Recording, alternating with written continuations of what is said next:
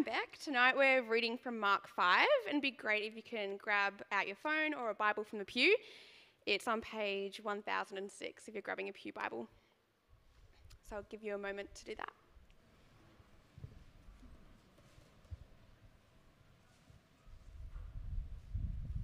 All right, from Mark 5. They went across the lake to the region of the Gerasenes. When Jesus got out of the boat, a man with an impure spirit came from the tombs to meet him. This man lived in the tombs, and no one could bind him anymore, not even with a chain. For he had often been chained hand and foot, but he tore the chains apart and broke the irons on his feet. No one was strong enough to subdue him. Night and day, among the tombs and in the hills, he would cry out and cut himself with stones. When he saw Jesus from a distance, he ran and fell on his knees in front of him. He shouted at the top of his voice, "What do you want with me, Jesus, Son of the Most High God? In God's name, don't torture me." For Jesus had said to him, "Come out of this man, you impure spirit." Then Jesus asked him, "What is your name?" "My name is Legion," he replied, "for we are many." And he begged Jesus again and again not to send them out of the area. A large herd of pigs was feeding on the nearby hillside. The demons begged Jesus, "Send us among the pigs, allow us to go into them." He gave them permission, and the impure spirits came out and went into the pigs. The herd, about 2,000 in number, rushed down the steep bank into the lake and were drowned. Those tending the pigs ran off and reported this in the town and countryside, and the people went out to see what had happened. When they came to Jesus, they saw the man who had been possessed by the legion of demons sitting there, dressed and in his right mind, and they were afraid. Those who had seen it told the people what had happened to the demon-possessed man, and told about the pigs as well. Then the people began to plead with Jesus to leave the region. As Jesus was getting into the boat, the man who had been demon-possessed begged to go with him. Jesus did not let him, but said, "Go home to your own people and tell them how much the Lord has done for you, and how he has had mercy on you." So the man went away and began to tell in the Decapolis how much Jesus had done for him, and all the people were amazed.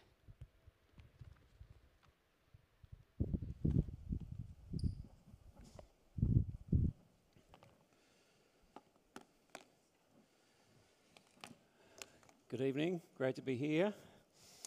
Let me just pray as we commence. Father, we do thank you for your word, and as we come to it tonight, I pray that we'd have hearts that are open to hear what you want to say to us.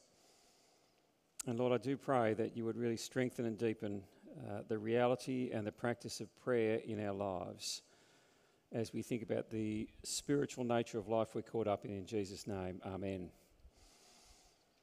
Well, as I start today, I want to take you back to 1994. It was my first year in ministry as an ordained minister.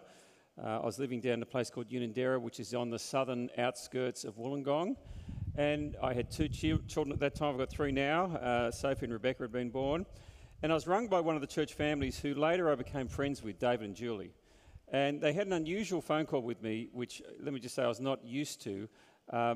They said, "Look, Bruce, could you come and do a pastoral visit for our neighbours?" And I said, "Sure." And they said, "Look, I need to tell you, the reason is because they've got a ghost in their house. And they're not Christian, they'd like you to come and deal with it." And I went, "Oh, sure." And I remember thinking, I don't remember the talk at Moore College on pastoral visits with homes that had ghosts. We never had one of those talks. And it was a nice family, husband, he was a used car salesman, Alan and Sally, wife, two kids at school, and they had a ghost. Could I help deal with them? Now, I won't bore you with the details, but we had a very interesting visit, well, I did, and ended up praying for them, praying for the house. And the good news is that the long story, the whole family came to faith, which was great, and the ghost left the house. And in the power of Christ, it was just a great story. And every now and again as a pastor, you encounter situations that remind you that the world that we live in here is not just flesh and blood. And I don't know if you've had any experiences like that. but I have through my ministry. And it reminds me that there is not just a world of flesh and blood, but there is a spiritual world that we live in. And there's a world of darkness and evil that is a part of that spiritual world. And just as this world that you can touch is real, so is the spiritual world real. And I start this way recording that story and reflecting on it because in Mark's Gospel today we come to a story about an exorcism, a man with demons. We've just had it read to us. It's called The Demoniac. And I've called today's message Dark Reality, Spiritual Encounters with Jesus. And there is a darkness about what we're talking about tonight. It's worth acknowledging that. And there's a dark reality to this. And just like we had spiritual adventures with Jesus on the high seas, boating adventures with Jesus last week, this week it's of a different nature. There's a sense of spiritual encounter that takes place. And I've got one very important question for us tonight as we think about this topic of the spiritual world that we live in, as we think particularly about this story of exorcism.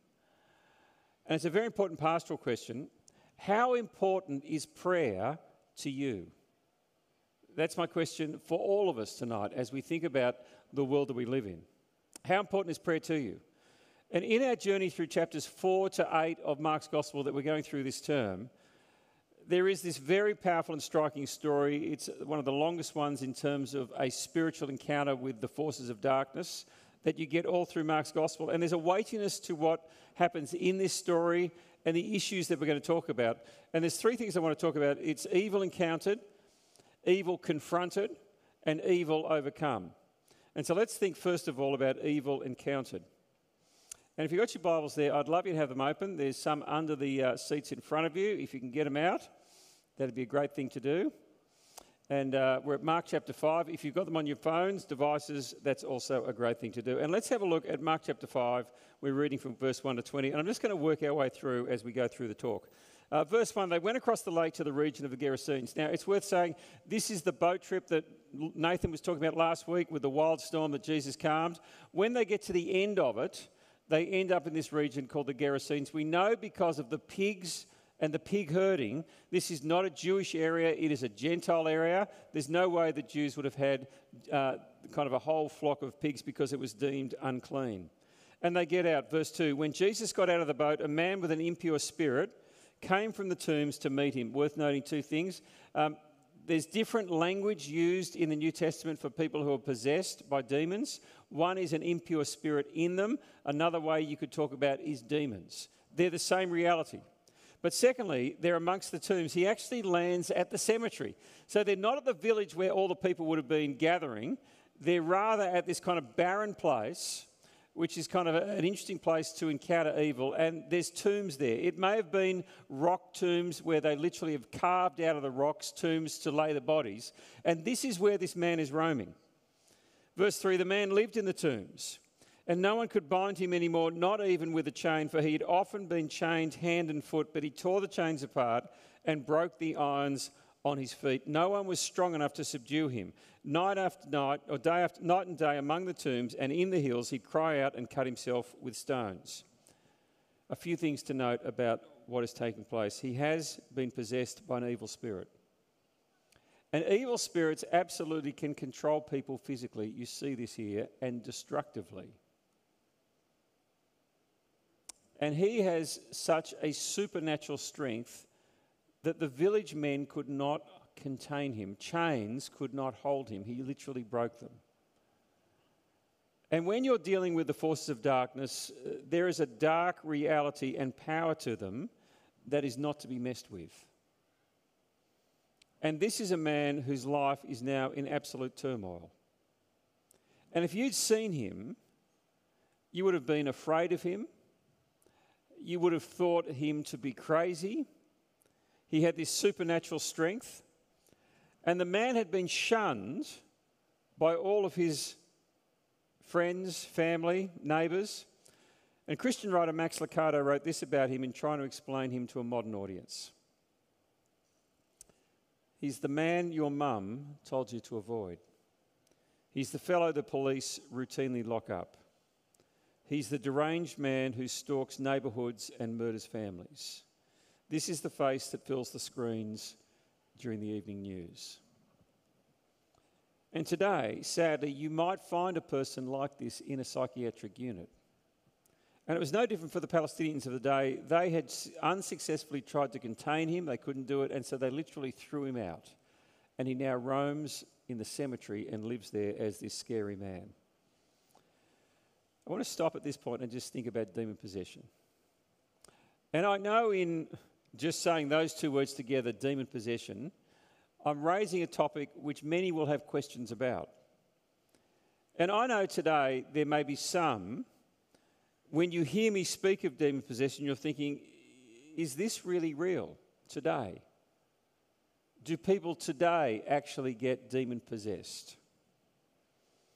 And your natural intuitions about life and the world are saying, this story doesn't fit my reality. And let me say, if that's how you're feeling, you would not be alone in this. Now let me say, that is typical of people who've come out of a Western Anglo-Saxon culture. If you have a chat to Dave Enduamana after the service, he will tell you of his own experience of his father exorcising demons week in, week out as a minister of the gospel in Burundi. He said they literally would turn up at his doorstep at 6 a.m. in the morning wanting to be freed from the demons. And this was just a regular occurrence for him. But it's not here in Australia. And I know for many it doesn't fit our reality. And it's interesting because why doesn't it? Well, because we've got a worldview here in the country of Australia and in Western worlds typically that is what you'd call naturalism. And I want to give you a concrete example of that. It's from the professor of psychology at Swinburne University of Technology. And he was interviewed by Philip Clark on an ABC program called Nightlife. And they were talking about diagnosing mental health issues. And this is what he said.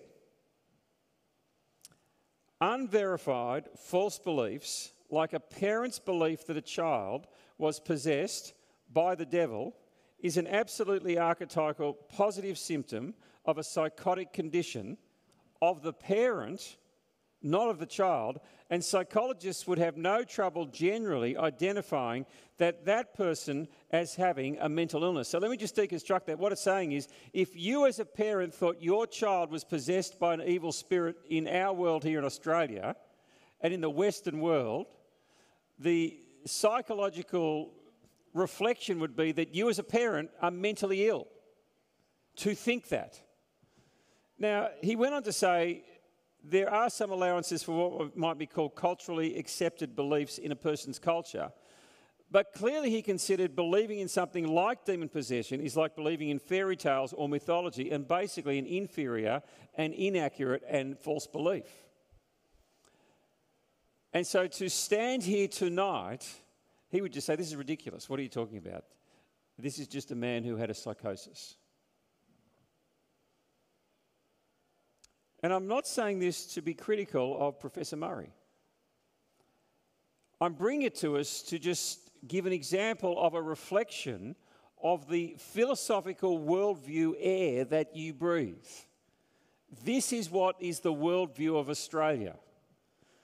It's called naturalism. And naturalism is defined this way. It's the philosophical belief that everything arises from natural properties and causes, and supernatural or spiritual explanations are excluded or discounted. In other words, they're not possible. And so to speak of them and to say I've experienced them is to, in a sense, to be deluded or mentally not well. This is the air we breathe in our culture. Talk about demons and evil spirits and ghosts is to talk nonsense.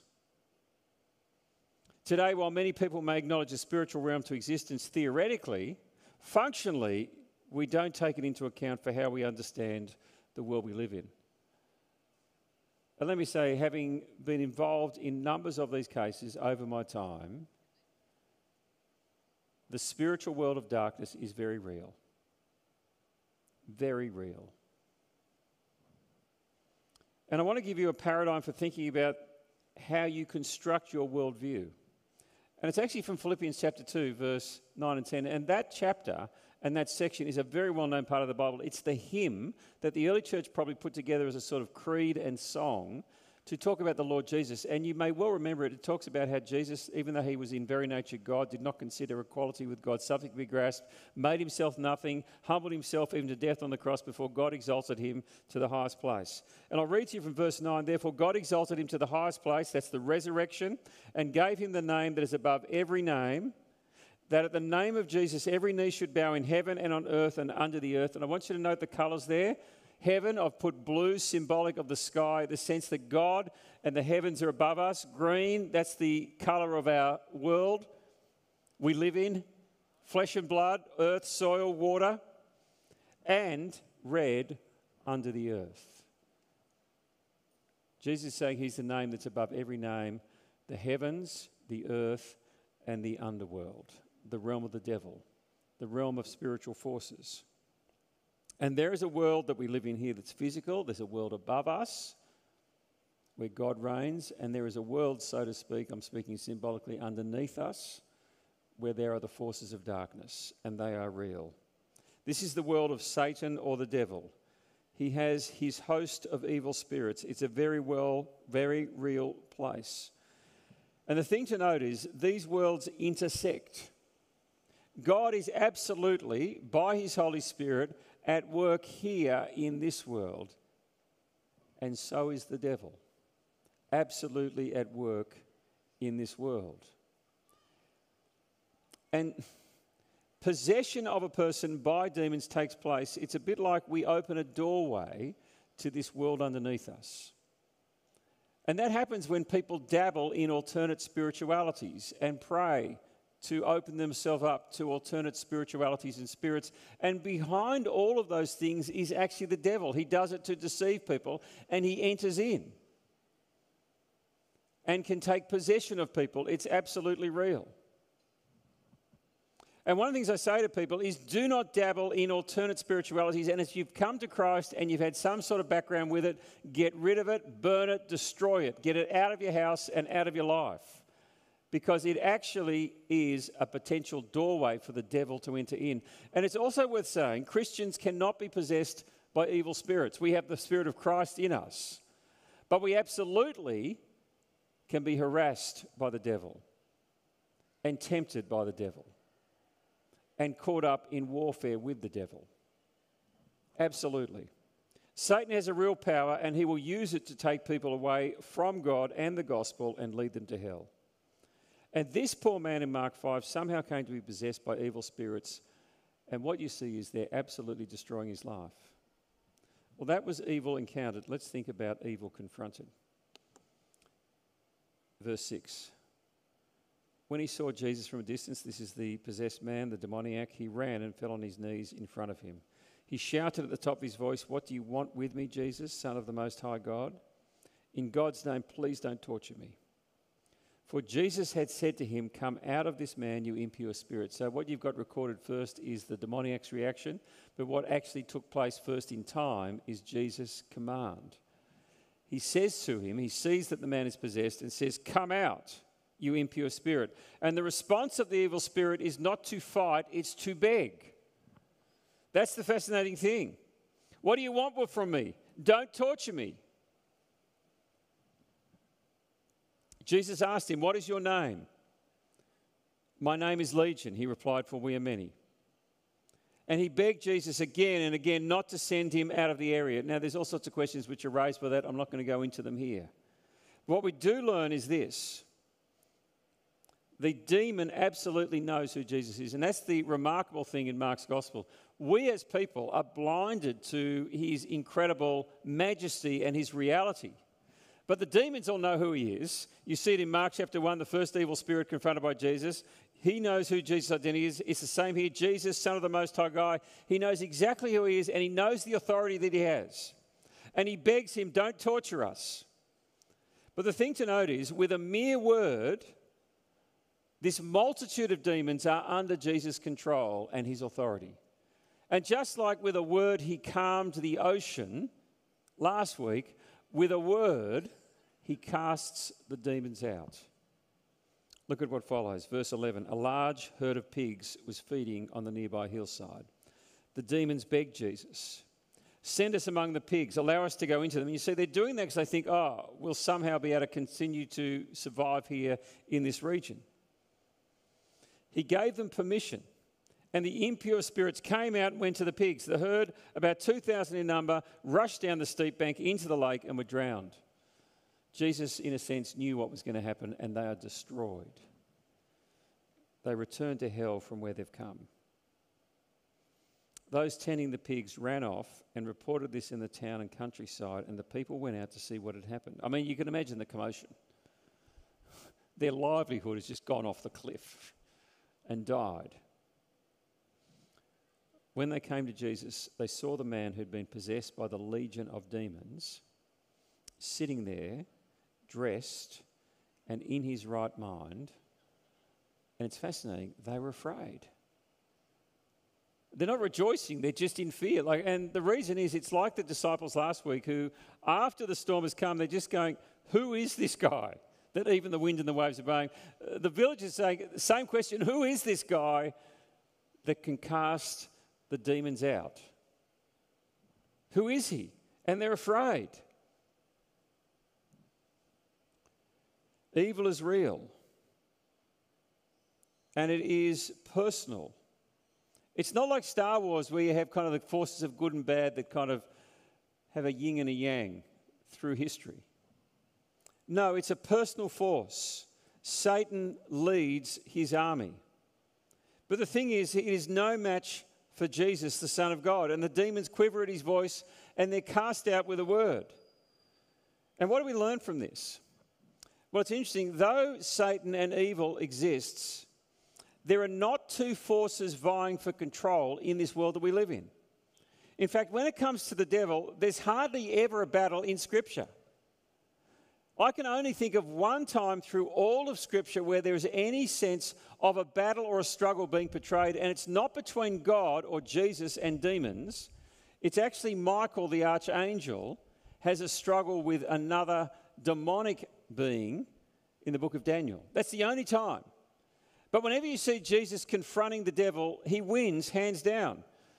And I say this because in some modern Christian literature, in some circles, it's often portrayed that the match or the battle between God and the devil is like a heavyweight boxing match that goes down to the 12th round and you're wondering who's going to win. Seriously, it's a one-round match. Jesus steps in the ring and knocks him out first blow. It's all over. Though the effects of the devil are real, God is always totally in control. And I say this to you because one thing I want to say to all of us, and particularly those who are young in the faith, is you are not to be afraid of the devil. You are to be wary of him. You are to understand the way he works, because he will try and trap you and tempt you. He's the father of lies. He works to blind the minds of unbelievers so they cannot see the light of the glory of the gospel. He will work to bring temptation, help us to resist evil is what Jesus prays. So he will absolutely try and take you away from Christ. But you are not to be afraid of him, because in Christ you actually have the victory. And when Christ died on the cross, he conquered sin, he rose again, and he is victorious over Satan. And that's why we need to stand firm in our identity in Christ and take hold of who Christ has made us to be. And secondly, we have prayer so that we can call upon God to work by his Spirit in our lives to protect us and guide us and deliver us from evil. Well, that is evil confronted. Let's think thirdly about evil overcome.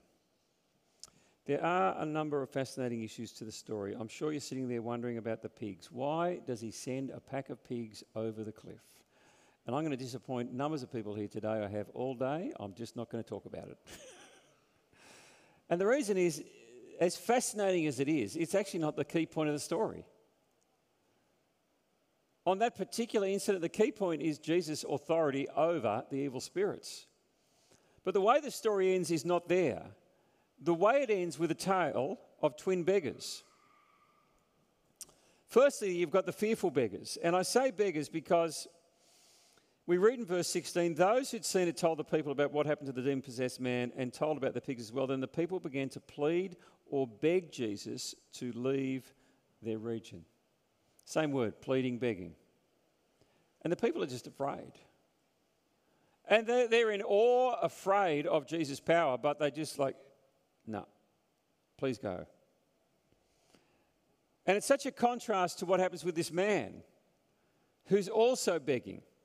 So the first group begged Jesus to leave, but the second one's very different. As Jesus was getting into the boat, the man who'd been demon-possessed begged to go with him. So he doesn't want to kick him out. He goes, can I please go with you? Because he is so thankful and in awe of what God, through Jesus, has done. But know what happens? Jesus did not let him, but said, go home to your own people and tell them how much the Lord has done for you and how he has had mercy on you. So the man went away and began to tell in the Decapolis how much Jesus had done for him, and all the people were amazed. And I want you to think about these two responses of begging, one that Jesus would leave them, the other that he might follow him. This is the first, by my estimation, recorded Christian missionary. A missionary is someone who's sent out by God to tell the good news. And this is the first one in Scripture who's sent out by Jesus. And just think about who is the first missionary. He's this crazy guy who was demon-possessed but has been totally saved, healed, transformed through the work of Jesus and his mercy and grace towards him. And he is told, go out now and tell all the people what? What the Lord has done for you and how he's had mercy on you. And I just think it's such a beautiful picture of the gospel that who is the first person commissioned to be a missionary? It's someone whose life was totally transformed by Jesus. And what he goes out to do is not tell people how to live. He goes out to tell them what God has done in his life. And friends, that's what we're commissioned to do. We're not told to go out and tell people how to live. We're told to go and share what God has done in us and the great news of the gospel, and to call people to follow him. It's just amazing who God picks to be his spokesperson. But I want to go back to my original question and think now broadly and step back from this story and think, what do we learn from this? This story of the exorcism of the demoniac and the reality of evil and demons.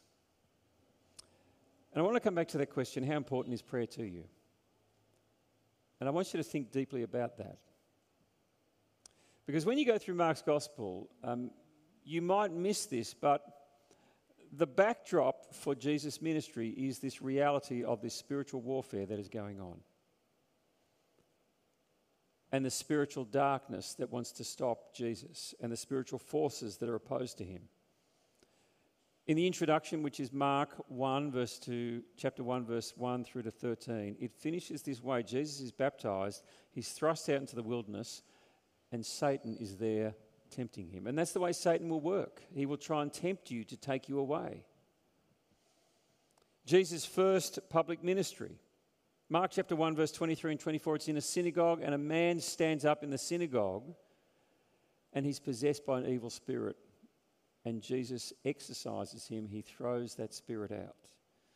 Mark 1:34, his second ministry engagement, amongst other things, involved driving out demons from people. Mark 3, verse 11, we read this. It's almost like an aside. He says, whenever the impure spirits saw him, they fell down before him and cried out, you are the Son of God. And then interestingly, we saw a couple of weeks ago when I preached on the parable of the soils and the sower and the seeds. Do you remember what is the reason the first group of people never take hold of the gospel? Mark 4, verse 15, some people are like the seed along the path where the word is sown. As soon as they hear it, what happens? Satan comes and takes away the word. He steals it. And that's the work of the devil. He steals the truth from us. He's the father of lies. He brings temptation to distract us. And this is the backdrop for Jesus' ministry. And let me say, that backdrop has not changed. It is the backdrop for our lives. And this is the reality of the world that we live in. God is real. Jesus has risen from the dead. Angels exist, but the devil does as well. And he will be seeking to steal and to tempt and to take the truth away from you, and he blinds the minds of unbelievers so they cannot see the glory of God in the gospel. And in that world, to live and minister, there are two things that are vital. One is to understand the gospel and proclaim it, but also is to pray. Prayer is fundamental. It's the tool given to us by God to use. And we fight the battle, we gain the victory, we call for protection. How? Through prayer. And friends, we've got physical bodies. And medicine helps us enormously. And let me say, I'm from a family of medical people. My wife is a nurse. My parents were medical specialists. They do great things. And they treat physical problems. It's worth acknowledging that. We have psychiatry and counselling and psychology because we also have minds. And those people are wonderful as well in helping treat the ailments of our minds. But let me say, there is more going on in humans than what you can reduce to the physical and mental dimensions of life. We are not just body and mind. We are body, mind, and spirit. And all three are engaged together. You are a physical body. You have a mind, a personality. But you also have a spirit, a soul. And the devil will be absolutely at work. And when you read 1 John, it's a fascinating book to read. It kind of turns things on its head. And at the end of the book, letter, he says this in chapter 5, verse 19, 1 John, we know that the whole world is under the control of the devil.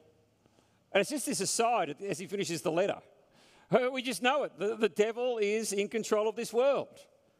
Now, you think about that psychologist who I mentioned, he would just think this is crazy talk. But no, this is what God is saying to us. And here's the thing, all of us, every single one of us here tonight, and every single one who lives on this planet is caught up in a spiritual battle, and we're in a spiritual world, and we are in over our heads. There are forces that we battle with every day that we cannot see, that we are affected by, and they are greater than we can do battle with in our own physical strength. And when you see people falling away, it's not just a natural thing.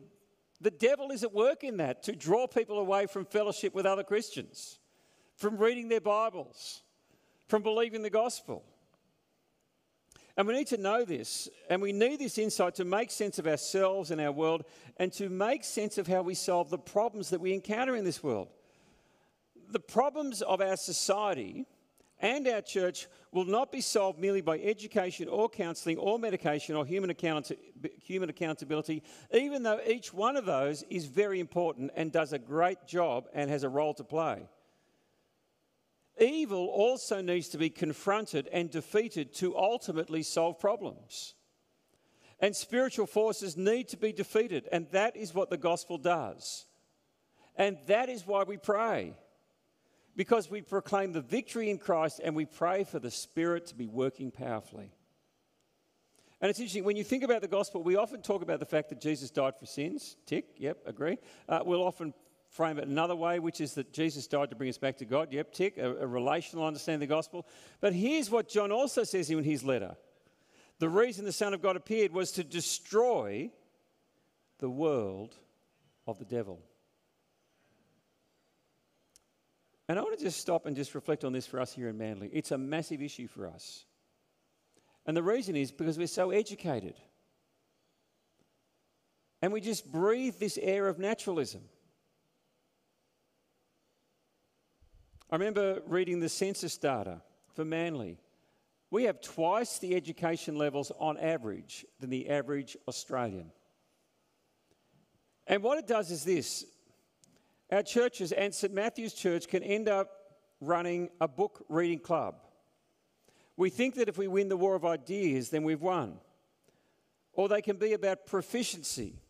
And if we can just manage the property and the finances and the ministry better and have good management in place, then we will grow. Or the marketing, if we can just look more attractive, we will grow. And let me just say, I am not against Bible reading. I am all for it. We absolutely need to be committed to it because that's how you'll learn God and you'll understand Him and He will speak to you. I'm not against good management. We don't want to rabble here. We actually need to be organised. And I'm not against trying to put our best foot forward in promoting St Matthew's in the community. But let me just say this, none of it matters. None of it if we don't pray. If we don't confront and deal with the reality that Paul speaks of in Ephesians 6, that our struggle is not against flesh and blood. It's against the rulers, against the authorities, it's against the powers of this dark world and against the spiritual forces of evil in the heavenly realms. And what this means is prayer has to be a major piece of our ministry. It's one of our core values. And it's got to be a major piece for how we think about how we do life. That we start the day, we have it through the day, and we end the day by praying. And I'd put it to you that if you don't pray, then functionally, you don't believe in the reality of the spiritual struggle that we go through. You see, why do you pray? Because you actually believe that our battle is not against flesh and blood. And friends, if I can just stop and just say this to you. This community in Manly, which we live in, is blinded by the devil to the reality of the gospel. And this community is on the slow and narrow and broad road to hell. And friends, we need to be on our knees praying for the gospel to come in power to break through their blindness so that they see the glory of God. It's why we start every year on our knees, praying and fasting. It's why I turn up here at 7 o'clock every Tuesday morning and pray for you and the ministry and this place we call Manly. And there's something so humbling about it that we literally just sit there and pray, and you can't do anything else, but what we're doing is we're acknowledging that God is the one who will win the battle. And there is a power to prayer that until you've seen it and experienced it, you just don't realise. And friends, I didn't come here just to have a good time. I came here because I wanted to see this place grow and people come to faith. And I know there's lots of reasons why people can't come down here at 7 o'clock on a Tuesday morning. There's all sorts of very valid reasons. But the fact that there's only about 15 of us has always left me wondering, do we actually really believe in prayer? And this week I sent my weekly email out. Now, you may not have read it, but the title was A Call to Pray. Because I realised a whole bunch of people can't make it down here on Tuesday. Maybe you'd just like to get the prayer points to pray for the ministry. And I send them out every week, and I've got about 40 people I send it to. And I said, if you would like to join in praying from your home, just email me back, I'll put you on the list, and you'll get the prayer points for the week. As of this morning, 6 people responded. 6. And I'm not saying that because I want you to feel sorry for me. I raise that because I want to raise the question, really, how important is prayer to you?